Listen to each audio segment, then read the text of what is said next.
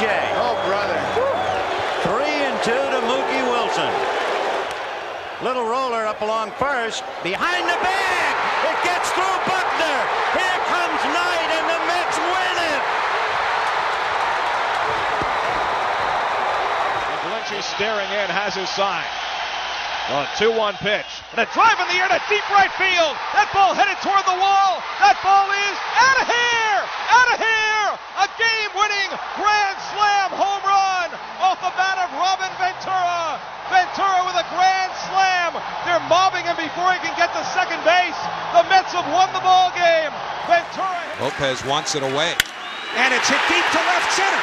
Andrew Jones on the run. This one has a chance. Home run! Mike Piazza, and the Mets lead 3-2. How's New York going to get out of this guy? Their captain, David Wright. He's had the bad back. He's got spinal stenosis. Played less than 40 games in the regular season. It's a cold night. High fly ball to left. Back at the wall, and the captain's going deep to the wall. It'll be a problem on and off the rest of the season. Turner drives one to center, chasing Nimmo back to the warning track right at the fence. He made the catch! Oh, wow! The catch of the year for Brandon Nimmo! He took a home run away from Justin Turner! Wow. Ladies and gentlemen, may I have your attention, please? The show starts in 10, 9, 8, 7, 6, 5, 4, 3, 2, 1, go!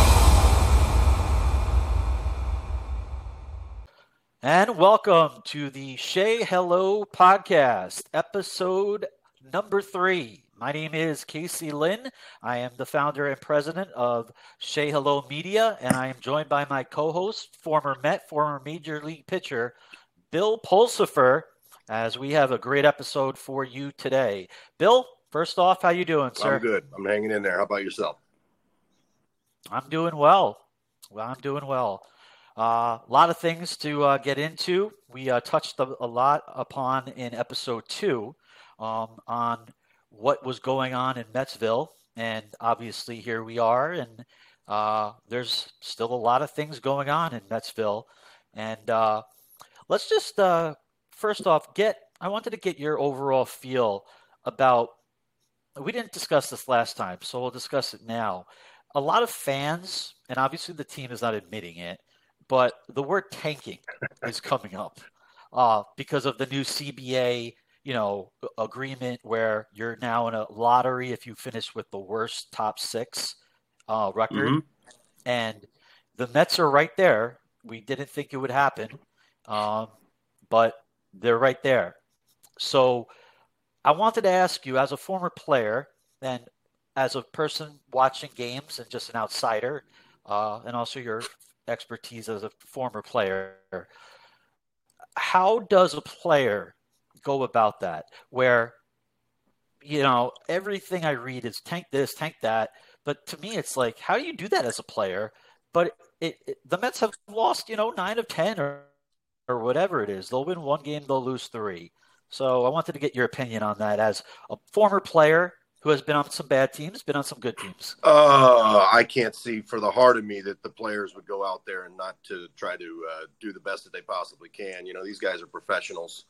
I played on some losing teams. There was never any meeting coming from the front office to come and say, hey, we're going to try to lose ball games or to try to get a better draft selection. The draft in baseball is so much different than the majority of sports. Obviously with quarterbacks and that in the NFL, it's a crapshoot when you're drafting guys that high, but there's no minor league systems for the other sports like that. So it's not like you're getting that guy and he's going to be on your club the following year anyway. So for me personally, I never heard of anything like that. I know the media does talk about it. Maybe it's happened in other sports. I don't know. Maybe I can't see Buck Showalter making moves against trying, like, he's not trying to lose his job. He wants to keep his job. He wants to have the opportunity to manage the club again next year. And I just can't see for the life of me a professional athlete taking a fall unless they were just, not a guy that you want in your ball club, obviously. So I don't see that as anything that would be happening. Yeah, I agree with you. You see it a lot in like basketball where, the lottery is such a big deal for the big college kids Obviously. or the high school kids and the number one pick.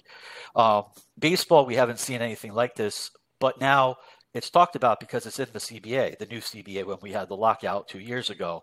But I would have to agree with you. I can't see a professional baseball player making a lot of money going out there, cleats and uniform, and just not trying his hardest. I guess the fans are talking about maybe just the lineups they see and the starting pitchers, and they traded a Verlander and a Scherzer, so they have to replace them, and they're just obviously not as good. It is on paper. Right. It is what it is. You got some guys that were playing in AAA coming up and playing and being in the lineup on a nightly basis, but that's what the roster is now. Unfortunately, it's not what everybody had hoped for.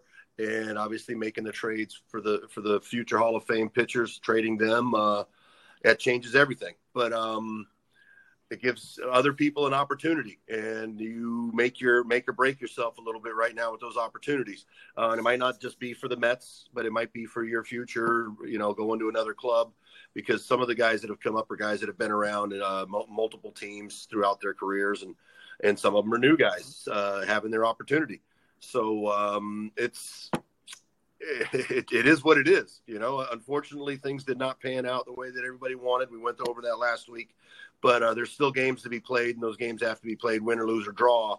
And if you're a young guy or a veteran guy that's being brought up now to get some playing time, the last thing you're going to want to do is play poorly, because if you're not playing for your future as a Met, you're playing for your future with what other organization you may be moving on to in the future.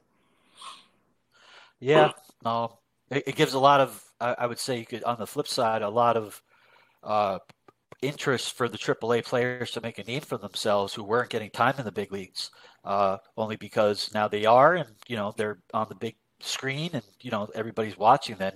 You saw a couple days ago, Rafael Ortega had 3 hits. Former Cub, but because of what's happened, he's getting a chance here again at the major league level, and these guys are trying their hardest to, make a living. So you could flip it around and be like, well, it's anti-tanking, because the guys that are up are trying their damnedest to do well and, make it for next year. Absolutely, 100%. I can't see for the life of me a professional baseball player just, okay, I'm not going to try to get a hit, or I'm not going to make this play. That's just not something that happens. Out of respect for the game, respect for your teammates, respect for the team you're playing, just respect for the fans. That's just not I don't think that's a thing. Yeah, so that's a very good point, Bill. I think, there is no such thing as tanking in the major leagues, so we'll leave it at that. I can't see any Major League Baseball player, going out there and not trying. So what we did for episode number 3 is that we had a little bit of a mailbag where we had followers of Say Hello chime in and ask some questions. And I'm going to pull them up right now. And I believe all of them are for you. Lucky me. So, yes, sir. Let's get to them. There's not many. I believe there's just 3. It was the last minute little, throw some questions in here. But I think this might be a good thing to keep going with if this works out. So the first question is from at NYMGI, and he wants to know, Bill, with the Verlander and Scherzer rumors about their relationship, my question for Bill is, how often do teammates truly dislike each other, and how weird does it get, or could it get, in that clubhouse? I mean, I played for 19, 20 years, and there was obviously going to be some times where there's personalities that clash, or guys are just different types of guys. It's definitely a thing, as professionals and as men, you go about handling your business the best that you possibly can. I'm not going to say you avoid people, but your interactions with them are going to be a little bit more on a minimum compared to some of your closer buddies or teammates. And that is the thing, you got 20, I guess it's 26 guys now, in a clubhouse. It's not a small, the clubhouses aren't small. They're decent sized, and there's the trainer's room, there's the weight room, there's the food room, there's different places where guys go about their business. And it is definitely a thing. How weird can it get? Think about your job. There's going to be people in your office or whatever it may be that you do that you don't particularly get along with that person, but you're professionally cordial with each other, and you're not going out after work or after the games to go have drinks or dinner or whatever it may be with that guy. But it is definitely not abnormal for different personalities to clash. Now, obviously, when you're dealing with the top of the top when it comes to a professional athlete, their idiosyncrasies and their personalities are a little stronger than maybe just your average Joe, quote unquote, but which is a different dynamic. But we're all professionals, and we have to deal with each other as professionals. And you try to make the most of it, and you're still going to celebrate with each other when you win and give high fives and handshakes out of respect for the team and the fans and yourself and the game itself. But there's definitely some times where guys they clash, and that is definitely a thing. Yeah, I can definitely see that, especially by NYMGI's question. He was talking specifically. Yeah, I really don't. Who obviously played. Sorry. They were teammates on Detroit. Maybe so they have a Guys history. a little bit. That's all. Obviously, great competitive pitchers, but maybe just different personalities in a way. I don't know any specifics about it. It is what it is. Okay. Let's get to the next question. It is from Sports R Us 500, and he has a question for Bill.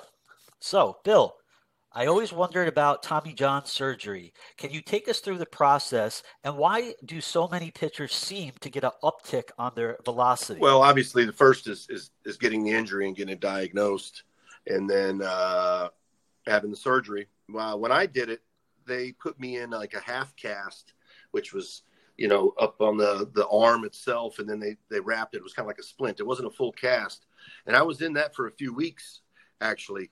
So when they got out of that, obviously that's for the ligament, the new ligament, which is actually a tendon that turns into a ligament over time.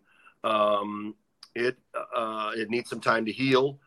And then once they get you out of that cast, you go into a brace, and that's when they have little pegs on either side of the brace. And over time, you get a little bit more range of movement back and forth. Now, apparently things have changed, and you go right into that brace now. Obviously, you're not throwing for months. It's a long process. There's a lot of rehab, trying to get range of motion back in your arm to where it straightens out. My left arm does not straighten out, and a lot of that has to do with not just my arm. Really? My left arm is very crooked. My right arm straightens out. My left arm is bent at like a 20-degree angle. But if you looked at the majority of former professional pitchers, especially guys that pitched as long as I did, that's normal. That's not abnormal. And especially I threw so many cutters that my arm was always bent. But why do guys come back throwing harder? I think that a lot of times that the attention to detail when it comes to your arm care and your arm maintenance is that much higher when you go through an injury. And then you're a little bit, that scares you that, oh my gosh, I don't want to get hurt again. So maybe you do a little bit better job of doing your shoulder exercises, doing your forearm exercises. Right. Maybe you take it a little bit more seriously. And I think that has something to do with guys coming back, throwing the ball a little harder. I wasn't one of those, unfortunately. But a lot of guys do. I think that obviously when you get hurt, maybe you start to take a little bit of a look back into your mechanics a little bit, try to find some flaws in your mechanics that you can try to clean up a little bit. And if you can clean up your mechanics a little bit and the machine just works a little bit better and the timing is a little bit better, then I think that could help with adding some velocity as well. Yeah, that's, I'm sure, a grueling process, but it seems like everybody just gets it, I can't tell you why, but maybe it just seems like everybody get it. If you don't get it, you're almost like, you're surprised no at this point. Yeah, it's so weird. You're just, the body's just not meant to do it. We were meant to have our arms and our hands hang below our bodies or below our shoulders and not have our hands up above our heads throwing. And then obviously the stress that's put on the ligament to be able to throw a baseball with that kind of velocity or that kind of movement, it's just not. It's not humanly possible. It is, but it's not supposed to happen. You're not supposed to be doing that. So you're rolling the dice. And I always have a saying: if you throw, you will hurt. And if it's not breaking something, you're still going to be sore. You're still going to be you're going to pay for it. And those days in between starts, or if you're a relief pitcher, you throw 2 or 3 days games in a row. You feel it. You definitely feel it, and it's a process. Especially as a starting pitcher, there's days where you're that day before you're supposed to start, and you're like, oh my goodness, man, there's no way I'm going to even be able to throw tomorrow. My body's still killing me. I'm still trying to regroup. So, unfortunately, that's just part of the beast.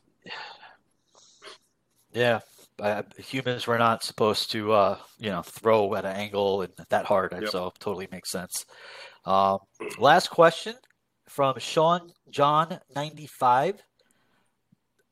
Is Bill still involved with Major League Baseball in any way?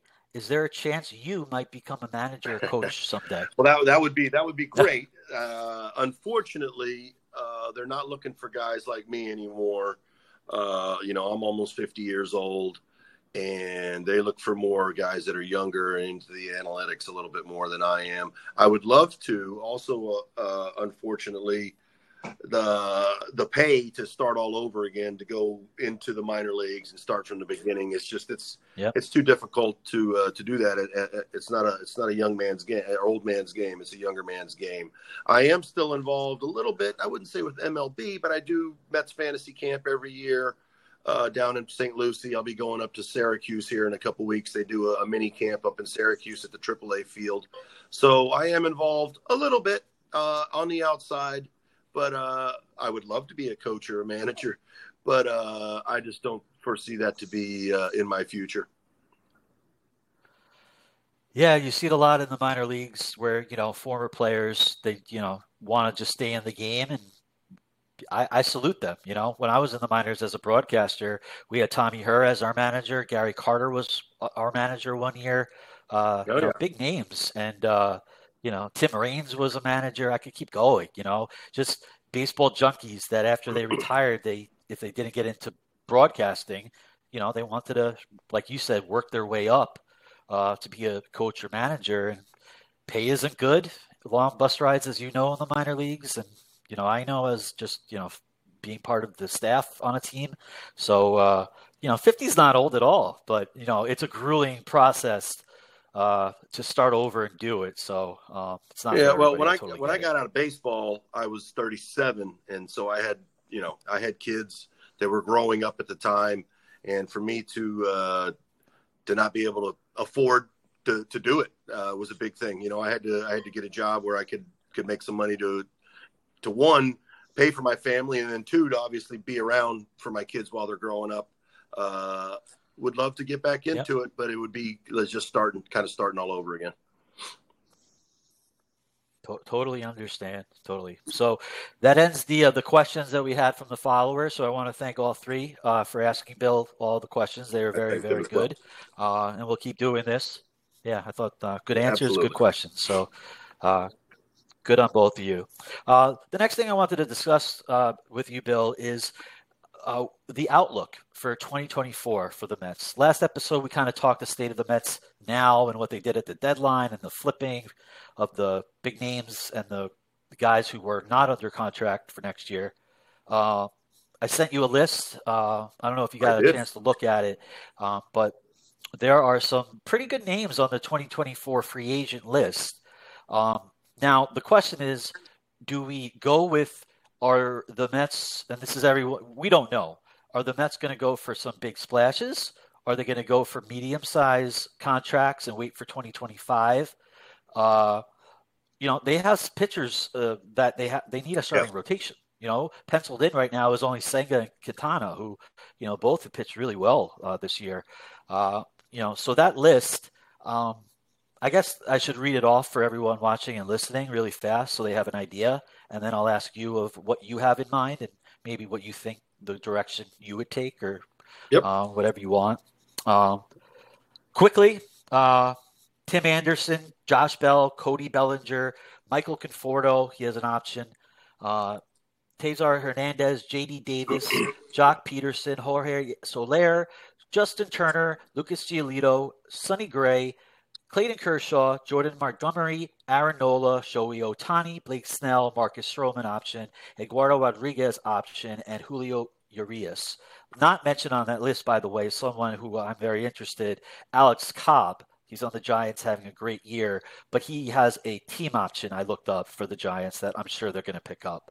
So with those names out there, what comes to your mind as a following the Mets and the direction now that they have to have the roster filled, and they're going to be competitive. He's going to spend money somehow. I believe that too. I don't think he's going to sit around and say we're rebuilding. I think he wants to win now.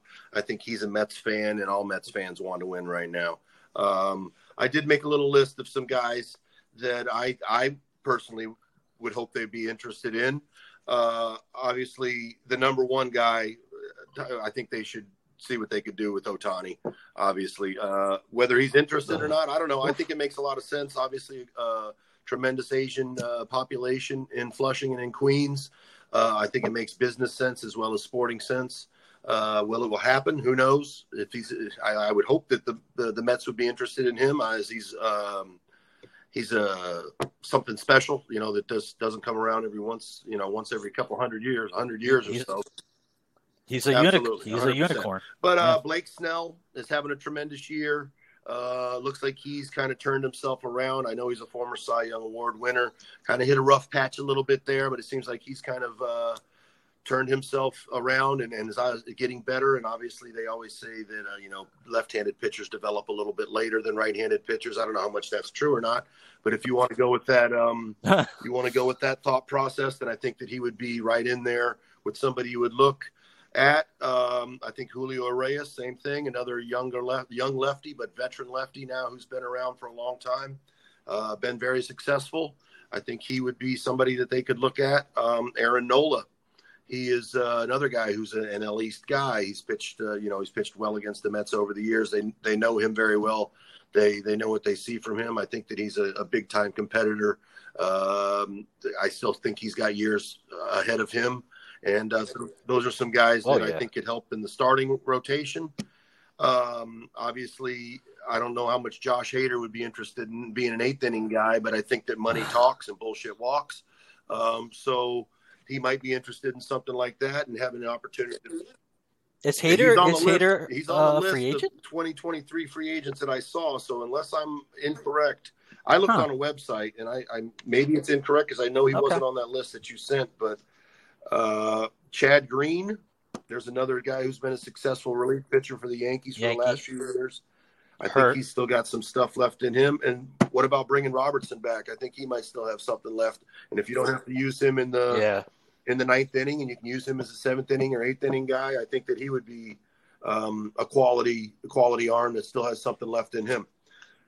Position player wise, a guy that's made a huge splash this year, huge comeback. I think it is a little bit of a roll of the dice just because of the years of struggling. But I do think that due to a shoulder injury, this guy struggled for a few years, and that's Cody Bellinger. Obviously, he's having a tremendous year. I think he could slot right into right field and play right field. He's got a big arm. He's a good outfielder. Obviously, he plays center field and first base. Seems to have turned himself back around and got himself on the right track. He knows how to win. The guy's been a winner. He's played for the Dodgers for years. Obviously, he's a Cub now. Somebody who's been hurt but has a long track record of being a very successful hitter, and that's Michael Brantley. He might be able to get something on the low. Somebody that's trying to come back. He's obviously coming back from the hurt shoulder. It's a torn labrum, which all of a sudden has become a very, I don't want to use the word popular, but it is popular injury. It seems it used to be the hamate bone back in the 90s, and now it seems to be the torn shoulder, the labrum in the shoulder for the hitters now. Another veteran guy. We're looking for a DH here, JD Martinez. I think he's somebody that could be somebody that still has some good life left in him. And then we'll go. Oh, Josh He Hader is right? on this list. Yeah. I mean, I must have read him. I'm yeah, sure just he slipped wants my mind. to be He's a right here in closer, front but of I me. I'm think looking that at the it. Mets could probably Yeah. pay him closer money to pitch the 8th inning. And if you could have the lockdown 8th and 9th inning, boy, that really shortens the ball game. It definitely makes it a lot easier. You're playing with a lot less outs, it seems, with those two guys out there. That's hopeful thinking, obviously. We'll go old school here.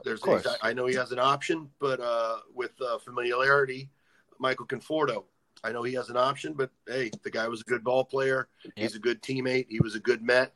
If he's healthy, maybe it's a possibility. And then obviously my last guy that I put on the list is somebody that was on the club this year, and that's Pham. He made a little bit of a splash. Was one of the better players, if not the best player on the team offensively for a while.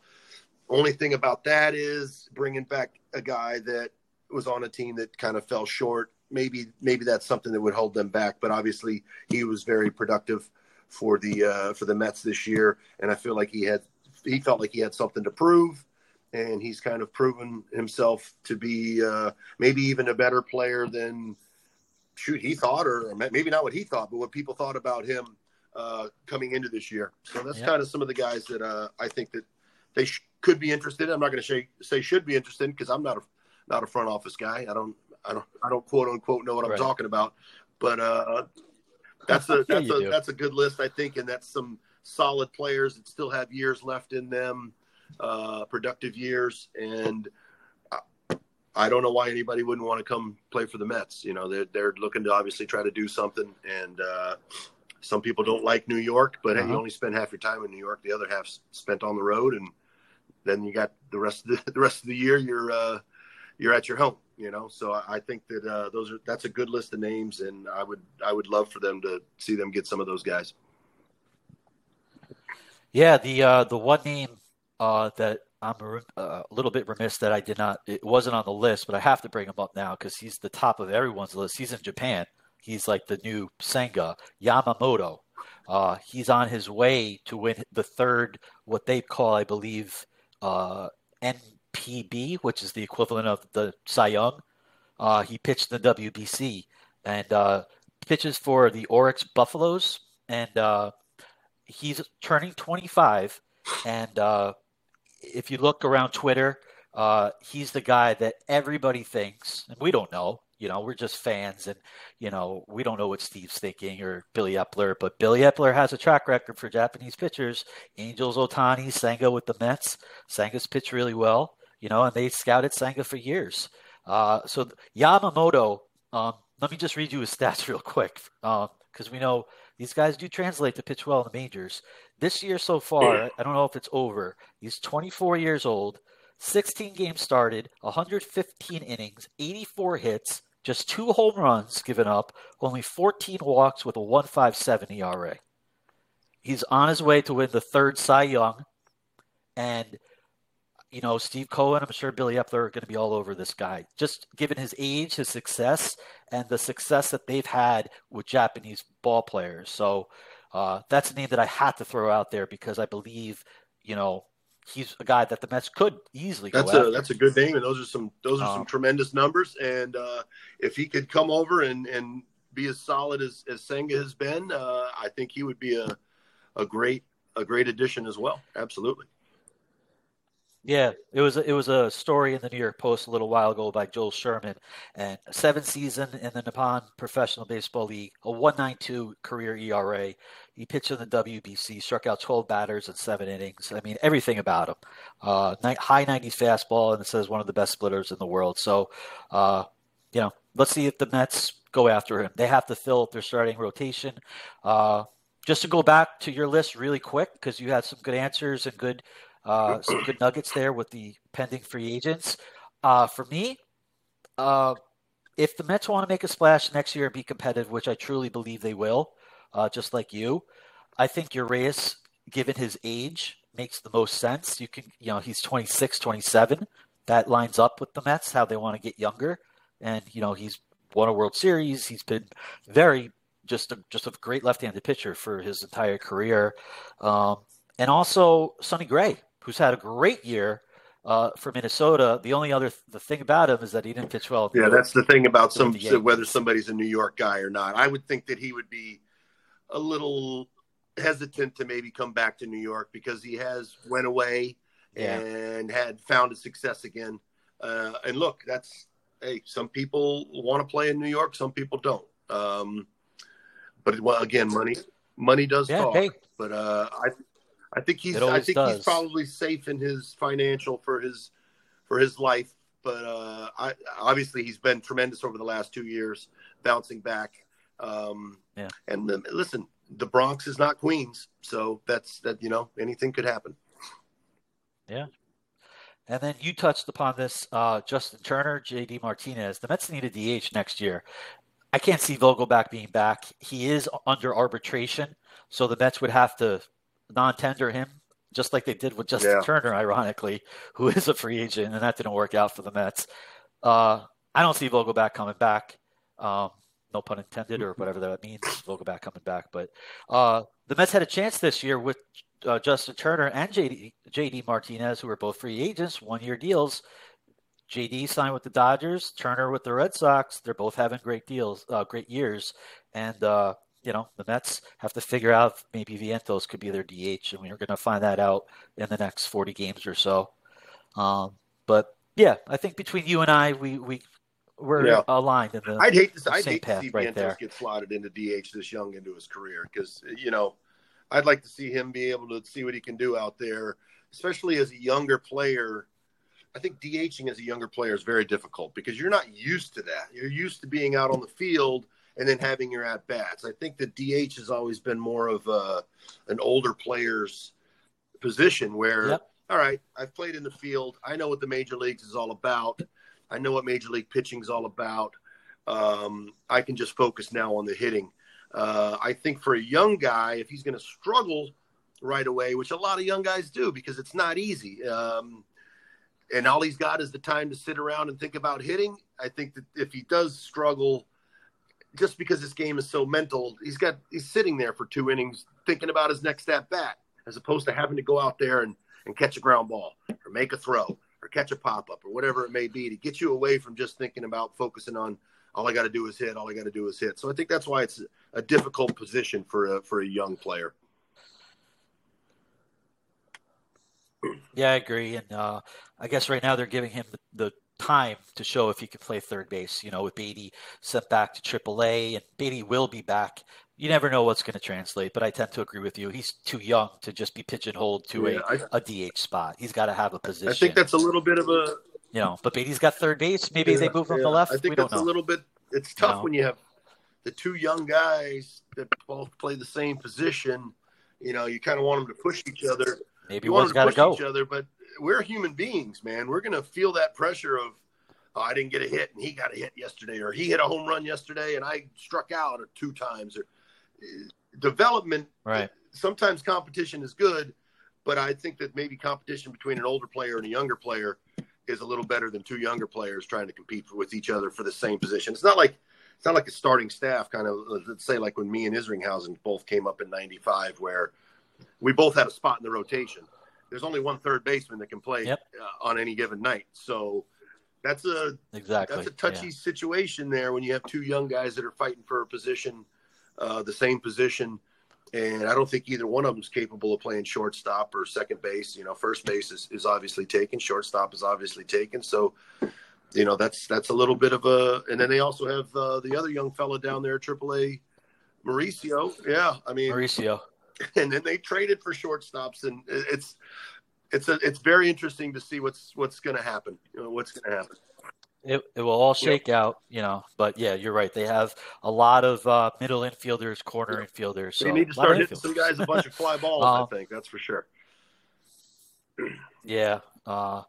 So we're gonna go wrap it up, but before we do, I wanted to get first the Pete Alonso talk that everyone's now entering because we're going into his walk year next year. And I wanted to get your thoughts. But before we do that, that's a little teaser in the business.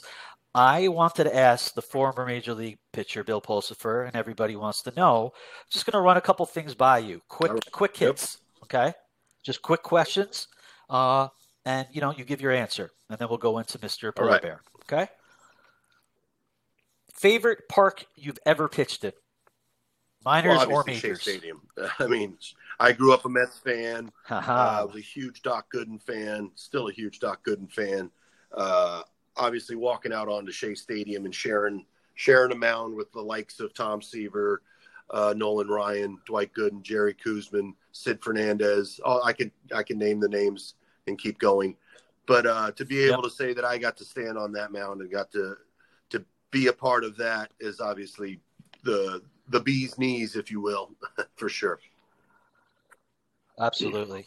Toughest batter that you ever faced? I had two guys that were very, very difficult, gave me a hard time. Obviously, there's other guys because I have a 5 ERA for my career. But two that I remember obviously giving me a hard time.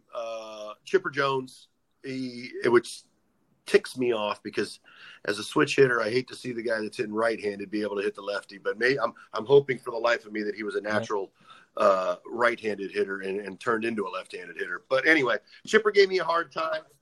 He threw right-handed. So who knows? There are those that. strange guys that throw right-handed and hit left-handed.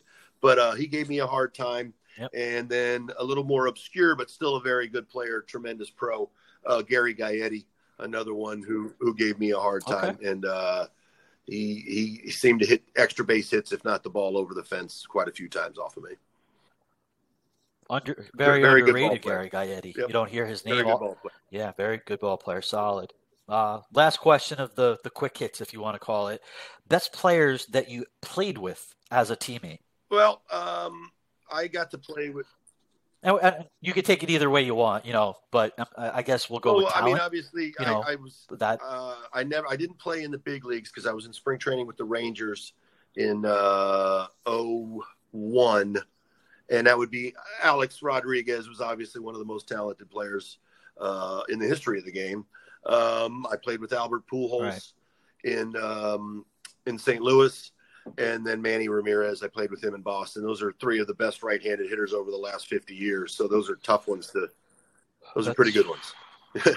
John Olerud as a left-handed those are hitter. Top John 10. Olerud was one of the best professional hitters I played with. Obviously, Mike. John Olerud is – sorry to cut you off, John, because you said John Olerud. I'd be remiss if I didn't. John Olerud, in my opinion, is the most underrated ball player ever. And I'm not just saying New York Mets, ever. Well, I just think the guy is just so underrated. Look up his numbers, everyone, if you're listening. You played with him and, you probably saw it firsthand. I watched him as a fan growing up, and I was just in awe.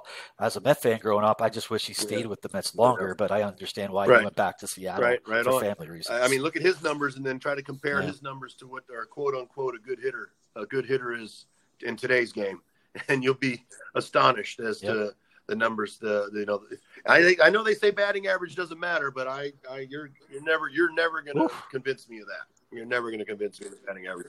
Well, his batting average, his fielding, and his on base percentage, and his defense, and being clutch. I mean, this is all why he's such an underrated player. But he was replaced by Todd Zeile in 2000, and Zeile did pretty well that year too, especially in the playoffs. So we'll wrap it up. We teased about it a little bit before, but back to Polar Bear and Pete Alonso. A lot of talk right now. Pete has gone on a tear once again. It looks like he's healthy or from that, big time thing to be healthy in the major leagues. The hand is obviously recovered. And whether he came back too soon, we don't have to go into that. But this is where I'm coming from, and I'll get your take. So the Mets sold their big-time pitchers, and I don't have a problem with that. They got a good return, and Steve, again, made the decision they weren't going to win the World Series this year. Fine. They waved the white flag for this year. I think they'll be very competitive in 2024. They have to make a decision with Pete Alonso, who's basically the face of the franchise, homegrown player, drafted in 2016, I believe, 17, major league debut 19, rookie home run record, rookie of the year, top 5 to start his career in home runs. I believe he's got like 181. It's top 4. He's on that list. So where I'm going with is if I'm Steve Cohen and Pete has to get paid and he's a fan favorite, if you wanted to make a statement to the fans who are rightfully pissed off right now watching some Mets baseball and all that, I don't let him go to free agency. As soon as this season ends, I make him an offer. It's not going to change. If you have a number in mind and you think he's worth it, throw the fans a bone. If you want Pete back and you think he's worth it and you want to do the same thing like you did with Nimmo, but not let Pete go to free agency like they did with Nimmo, make an offer. Really quickly, we can go by 2 of the best first basemen in the league, Freddie Freeman and Matt Olson. Matt Olson, 8 years and $68 million he got. He is 28 years old. That's $21 million a year. Freddie Freeman, 33 years old, second big contract, 6 years and $162 million. That comes out to $27 million a year. So why I'm bringing this up, it's a barometer for what Pete probably is looking at in terms of money and what Steve is looking at. Pete will be 29 in December. He's under contract for 24, free agent in 25. So I think, and I'll get your take on this, Pete is right in the middle of that. He is having a little bit of an off year in terms of the average and not hitting to right center, but he's still third in the majors in RBIs and home runs. And yeah, the batting average is down, but he is just, a great player. These guys don't grow on trees. And he's a fan favorite. He loves New York, all of that. So I think Steve Cohen, if I'm Steve Cohen, I'm on my yacht now having this podcast with you, first of all. But I think if you're ready to make that offer, at the end of 2024, make it now. Don't let him go to free agency. Don't let him even go to Boris. He's not under Boris now. Give him a contract somewhere in the middle of Friedman and Olsen. That's where I come in. Lock him down. He's your first baseman for life. He'll shatter every power record, name him, number retired, and then make your roster out of after that. That's my take. Love to hear your take. I don't think you could say it any better. I think that's right there. He is a Met. He loves being a Met. The fans love him being a Met. I'm a little bit surprised there hasn't been talk about it already. Seeing what some of the other organizations have done with their young players. He cares a lot. Like I thought we talked about last week. Sometimes I think he cares too much to where he puts himself into a hole. Obviously, we said we weren't going to talk about the injury and coming back, but that's something. That's definitely something. He's worked his way through it. That's one thing about Pete. I don't know the man personally, but I just from watching him play, he's going to work.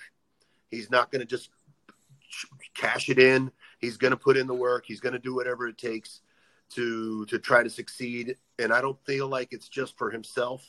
I feel like he wants to succeed for the organization. He wants to succeed for the fans. Like you said, homegrown guy. As somebody that was a homegrown guy that came up as a number 1 prospect, there's something special about that blue and orange and playing for the Mets. I think he feels that. I don't think it. I know it without even knowing him. So I think that's a great idea to don't let it get to where he can see some animosity or have some animosity about it didn't get done, especially because I'm sure he does everything, goes above and beyond everything they ask him to ever do, whether it be going to say hello to somebody, whatever it may be. Yep. I think that he is that guy. And I think that he's got to get that contract. He's got to get paid. I think it will make people, other players that are free agents, feel how serious the Mets are and how much they take care of their players. And he is one of their guys, if not the guy. I totally agree with you. And I think that I would like to see it get it done this off season as opposed to letting it go, because then you're just putting on more pressure on a player next year to put up numbers and do well that doesn't need to be out there, because the game puts enough pressure on itself for you to put up those numbers and to play well.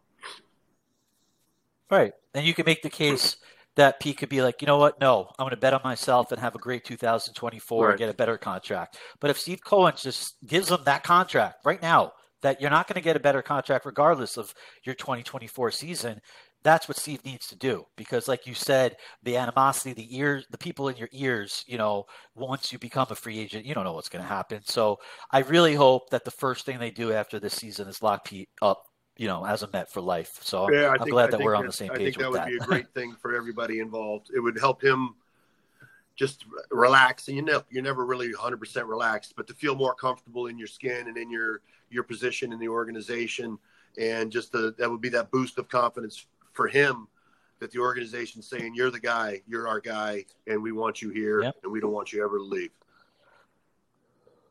I wouldn't want him to leave. Hey, look, he's a David Wright type. Special, he's a good guy. Yep. Loves being a Met, cares about being a Met, wants to win in New York, wants to win in Queens, wants it for the fans, he wants it for all the right reasons. And I don't think it's necessarily about him and the money. I think obviously the money comes along with it. The adulation comes along with it. But winning in New York is obviously special. And, I think he wants to do that. And I'm hoping that the organization feels the same. I believe they do. I just like to see him get it done for sure. I hope so. Yeah, so we'll see. And, if it doesn't happen early or before the season starts in 2024, he's probably going to free agency. So we'll know pretty early whether, he's testing the waters or not. So at least we'll know soon. Good episode. I had a lot of fun. Me too. Always a lot to talk about with the Mets, whether they're competing Absolutely. or they're not. That's just the way the Mets have been since 1962. So I want to thank my co-host, former Met Bill Pulsifer, for being on episode number 3 of the Shea Low podcast. Bill, always a pleasure. And until episode number 4, I also want to thank everybody listening. And we have some news. We are now on Apple Podcasts as well. So you can find us by typing in Shea Hello Podcast on Apple Podcast. You can find us on Spotify by typing in Shea Hello Podcast on Spotify. And also video-wise, we have our YouTube page where if you want to watch us, at Shea Hello Media by typing that on YouTube. So audio for those 2 platforms and video for YouTube. So that's some exciting news. We're making the rounds as we begin the podcast venture, and we're getting out there. So I want to thank Bill. I want to thank everybody for listening. This has been the Shea Hello podcast, and I want to wish everybody a great rest of your day. Thank you, Casey.